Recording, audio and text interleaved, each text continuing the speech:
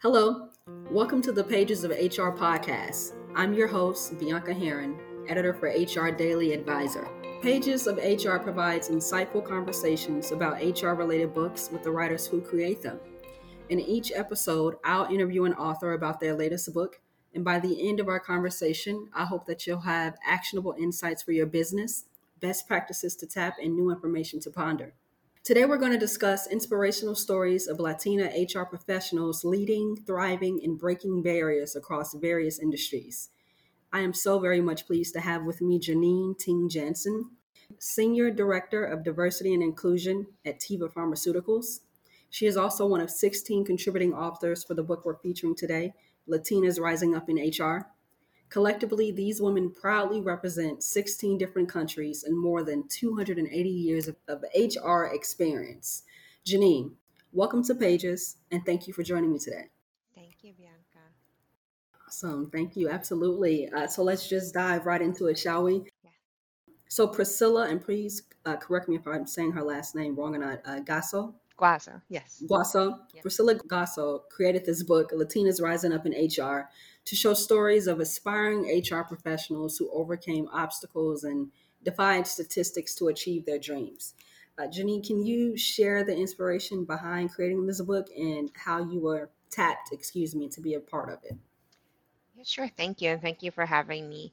The conversations with Priscilla and the inspiration behind this is really that Priscilla, as an HR professional, really identified with this gap, if you will, of how do I get there? How do I achieve this dream that I have as an individual?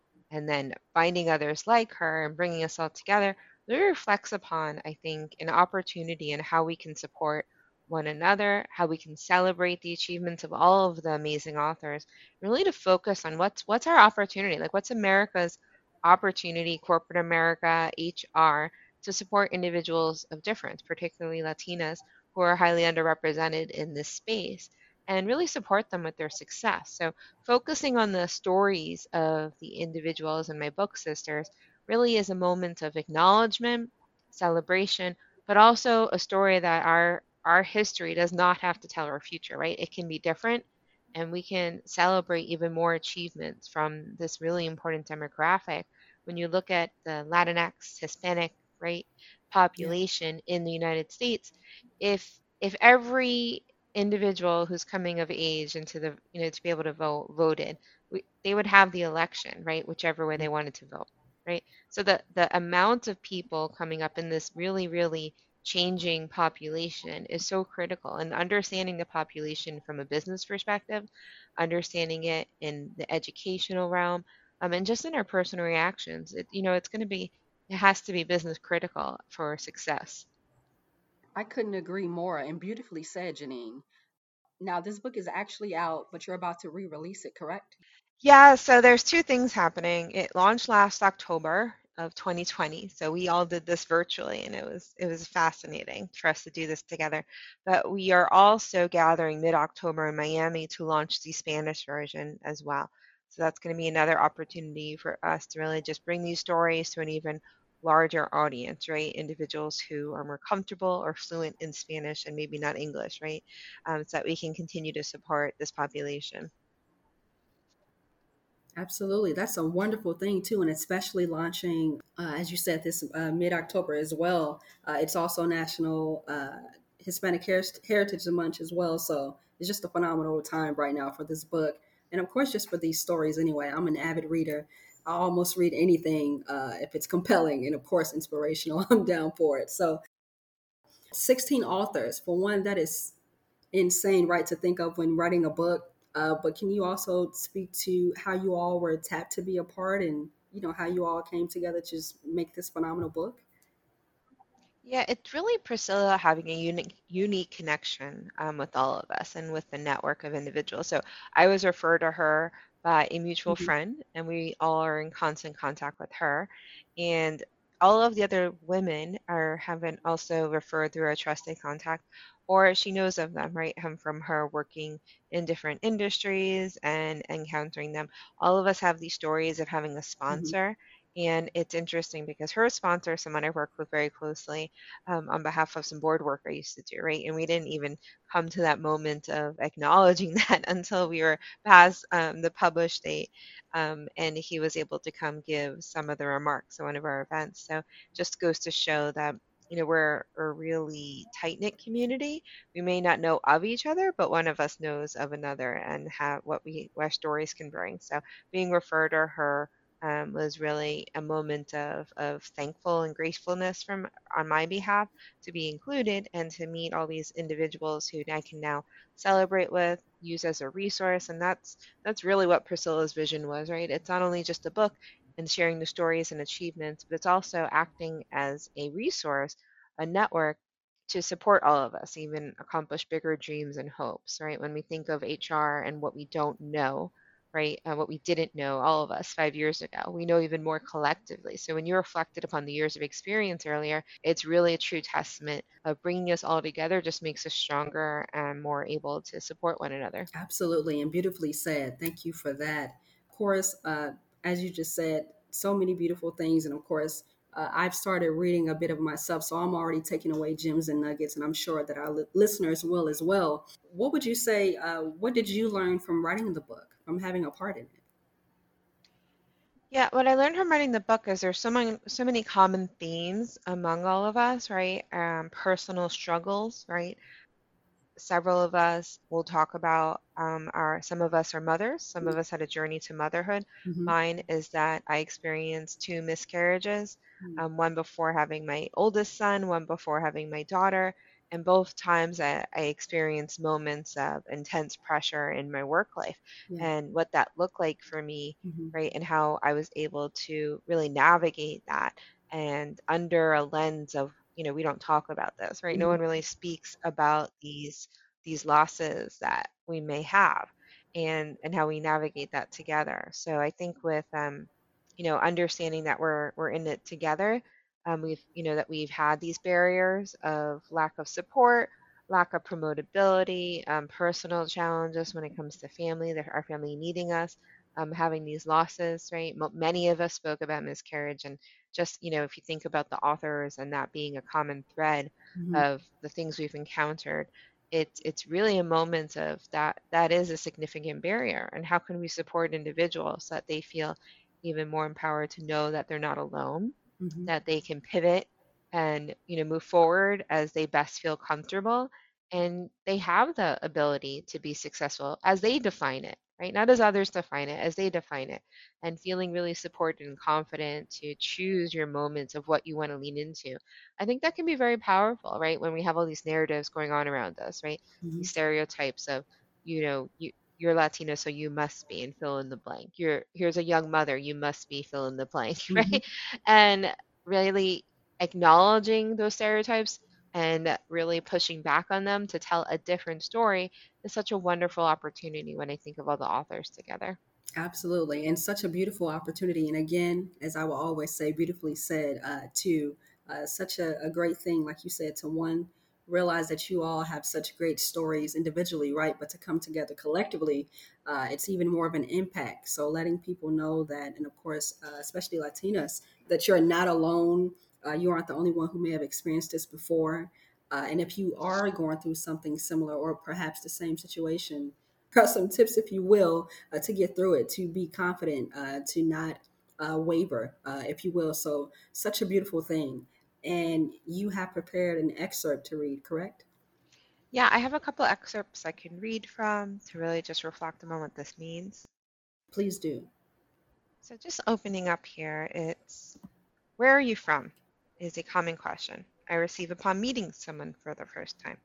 America is such a melting pot, and I believe the curiosity behind this question overrides their self awareness as they unconsciously probe to identify my race. Indeed, this question creates a level of discomfort that I live with every time I hear it. I believe that I encounter direct and indirect racism on a daily basis, both personally and professionally. Meanwhile, I try to live my life with an innate sense of fairness that directly rubs against the systemic racism I observe and simultaneously attempt to address. My experience with racism reflects a passionate state of being proud of who I am today and who I want to become over time, unjudged from my gender or the color of my skin. On a personal level, I have never appreciated when people ask me for my country of origin. However, it has only been in the past few years that society identified this query, right, as a racial microaggression. I am an American with roots that trace back to both Mexico and China. I am the child of blue collar workers who were raised in New York City and an observer and product of an imperfect educational system. Wow, beautiful, beautifully said and read too. Thank you for that. And why did you choose to highlight that excerpt? This excerpt, when I wrote this, it really just explains a narrative of the constant need to attempt to present an assimilated, put together front while also acknowledging all the different variations that have influenced who I am. And with those, it's very proud of who I am while also disrupting racial microaggressions of what do you have for Thanksgiving? Right? What's on the table? Or this perception that I'm potentially from an island because of my complexion, right? Depending what time of year it is, depending on my tan. And then further today and advancing that narrative to today, having a moment where people dig into the color of my children's skin, right? And how they have different degrees of looking like me, Mm-hmm. right?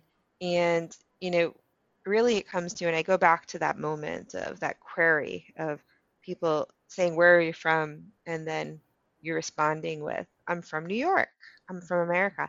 And then they dig further and they ask it again. They ask the same question. And I've had this question asked to me, and the first time, and depending on the body language, it's a good intent. It's curious, right?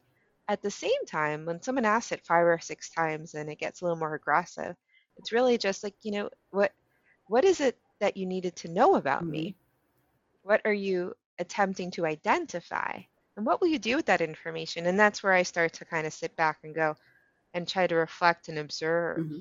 right? And sometimes I'll put it back to the person, right? Or what did you mean by that? Or what are you trying to ask me? Really trying to ask me? And those all lead to different conversations, right? And then there's a defensiveness that sometimes is like a trigger for someone else. It's, well, I was just curious. I just wanted to know, Yeah. but never, never admitting that, well, maybe they didn't need to know. So it's a really simple point of reflection, but I get it so much, Mm-hmm. I couldn't help but write about it. Yeah. Because such an innocent question can mean so many things based on the person in front of you, Yeah. their physical stature, their inflection, and their tone. Absolutely. Absolutely. And I think, again, as we have already, you've already said and we've agreed, people can relate to this. Even with you reading this, I've saw myself in some areas, in some ways. It's certainly relatable. And who doesn't think about, I love this sentence, my experience with racism reflects a passionate state of being proud of who I am today and who I want to become over time, unjudged for my gender or the color of my skin.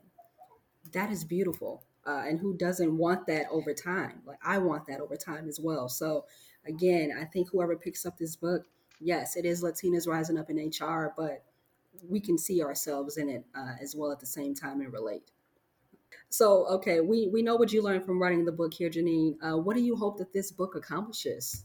I hope with this book that it brings people around to the idea that assimilation is not necessarily a positive, right? It's certainly a piece of who we are, but there's also space for us to celebrate every single Hmm. difference, to make people feel truly welcomed, right? And I started with I'm American, right? So I don't know any different other than being born here and having experienced this. But what I carry with me is the racism, discrimination that my grandparents encountered because I had their influence as a young Hmm. child, what my parents have experienced, my father being a fireman in the New York City Fire Department, my mother having a very long tenure at Walmart after having raised us at home. And those experiences, you can't help but hear and listen and your ears to the ground, right? Because the conversations are happening around who got promoted at work, who didn't, who got the score on the test, right? And when we think about test taking abilities and its correlation with race, right, and achievements. There is a correlation between that educational access and preparation.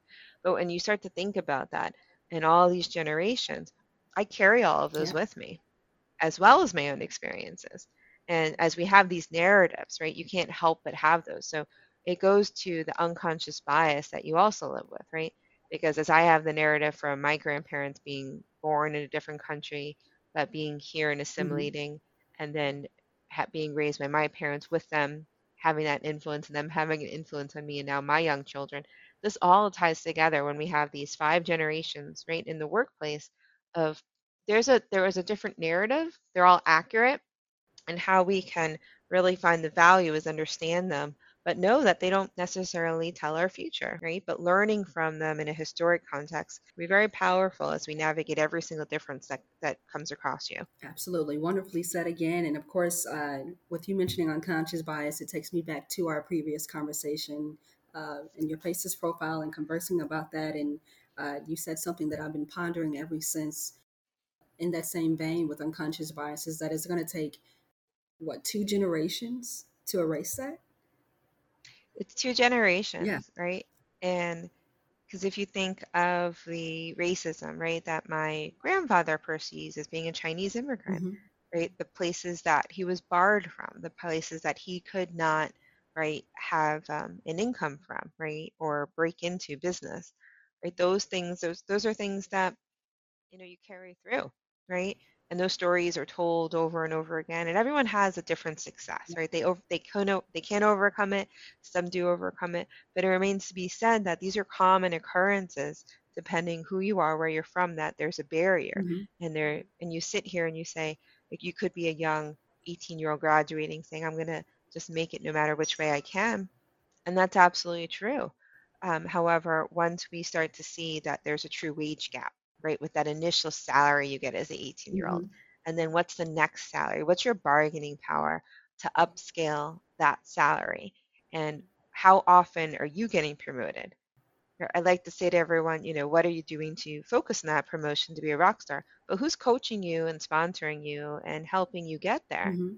Right? So if you suddenly see all these soft areas of development and acceleration of careers, suddenly 10 years into a career, you got smaller raises, Hmm.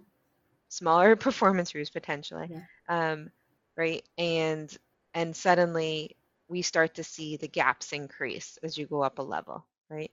And suddenly we see this moment of bargaining power with salary negotiation becomes so critical as you move from role to role. And each of these pieces adds on to the same baseline salary you received that first day, that first job, Yeah. because you didn't know. So when you think of how this builds over time, it really is costing people money, right? It's perpetuating a gap, Hmm. and it's not a I want to say it's not a company or one school problem. It's really just a societal problem that we're encountering. So I think of it as I I personally attempt to coach people on how to navigate these barriers that may exist in their workplace. They may not exist. They don't always exist, but they do exist. And how to navigate them while we're also trying to be the change, Yeah. right? Change how we look at these a little differently with leadership, right? With commitment from the top. So that I see as the opportunity. Absolutely. And of course, I think about so much, which harkens back again to our previous conversation. But of course, you talk about an openness to share being important in that culture. But I think that can resonate again beyond the office, right? Just like you said, so many things is just societal. And if we can do that, if we can be open and share, right? If we can bring, like you had mentioned, our authentic self, right, to work, and just think about that at large on a macro level, just showing up every day in life as your authentic self versus your adapted self. That's completely beneficial as well. Yeah, there's a huge component to that of the productivity you have as an individual and how that can impact the team if you're able to be your true authentic self. Yeah. And we know more and more people are acting out through an adapted self out of they're attempting to minimize the risk to Hmm. themselves, right? They're trying to protect themselves, and that's all accurate and fair. At the same time, we have so much productivity and innovation that could be being left at the table. And that's really the moment. It's if we can increase the ability to support individuals, that's our true success. course. Absolutely. And with that in mind, all of that in mind, right? What is the one big idea or takeaway you hope readers get from Latinas Rising Up in HR? I hope that people know that, right, no matter your difference, there is a space for you that where you should feel welcomed and comfortable. And if Latinos Rising Up in HR, this community, this beautiful community that we've created, benefits you, by all means, follow us, join our events, join the activities, introduce yourselves. We're all about really just supporting one another, and any individual who really needs that support. Absolutely, absolutely. And is there anything else that you like to highlight about Latinas Rising Up in HR or speak to? Yeah, it's just that the women in this group, they're so talented, all of them. And in a way, when we think about women not raising their hand for the role that they don't fit, Yeah, the role that they are reaching for, there is so much talent in here, and there's even more talent that we're learning about all the time. yeah. So if there's a way, to uplift those individuals in role seekers and share roles with them, or just elevate their profile, right, as an ally, I think that can be very powerful. Absolutely. And is there anything, even I guess I should say one thing in the office setting that HR managers can do, leaders of organizations? Leaders of organizations can, if they simply get to know someone, ask them, how are they feeling versus how are they doing, Yeah, right? And really ask them what they need to continue their success. I think that goes a long way because we all need something different. It's not the same. yeah. So, really get to know individuals, get to hear what is blocking them, and how we can support them. That's beautiful. Wonderfully said again, and such a simple act, if you will, right? But something that makes big impact at the end of the day. The book is out, came out last year in October, and you're launching a Spanish version mid October, correct? Yes. Awesome. And where can our listeners pick up the book? They can pick up the book on Amazon, Latinos Rising Up in HR. We have a website and you can download it, an e-version on Amazon, and it will be available in Spanish. So however you can read it, we strongly encourage you to pick up a copy. Absolutely. I of course have my copy, and I'm already delving into it. So you have one already on board with me here. And my final question for you, Janine, it's one that I love to ask all of our guests. What does your next chapter look like? My next chapter, I hope to share how I've supported others and have helped organizations accelerate their DEI lens. Amazing, beautiful. Janine, thank you for taking the time to converse with me today. I truly appreciate it. Thank you. Awesome, absolutely. And to our listeners, we're always interested in suggestions for books, for pages of HR that we should cover next. Please feel free to reach out to us on Twitter at Pages of HR Podcast with thoughts or concerns you have about the podcast in general. You can even say hi as well. Remember, you can listen to us on SoundCloud, iTunes, and Spotify. Thank you for listening, and as always, join us next time when we turn the page.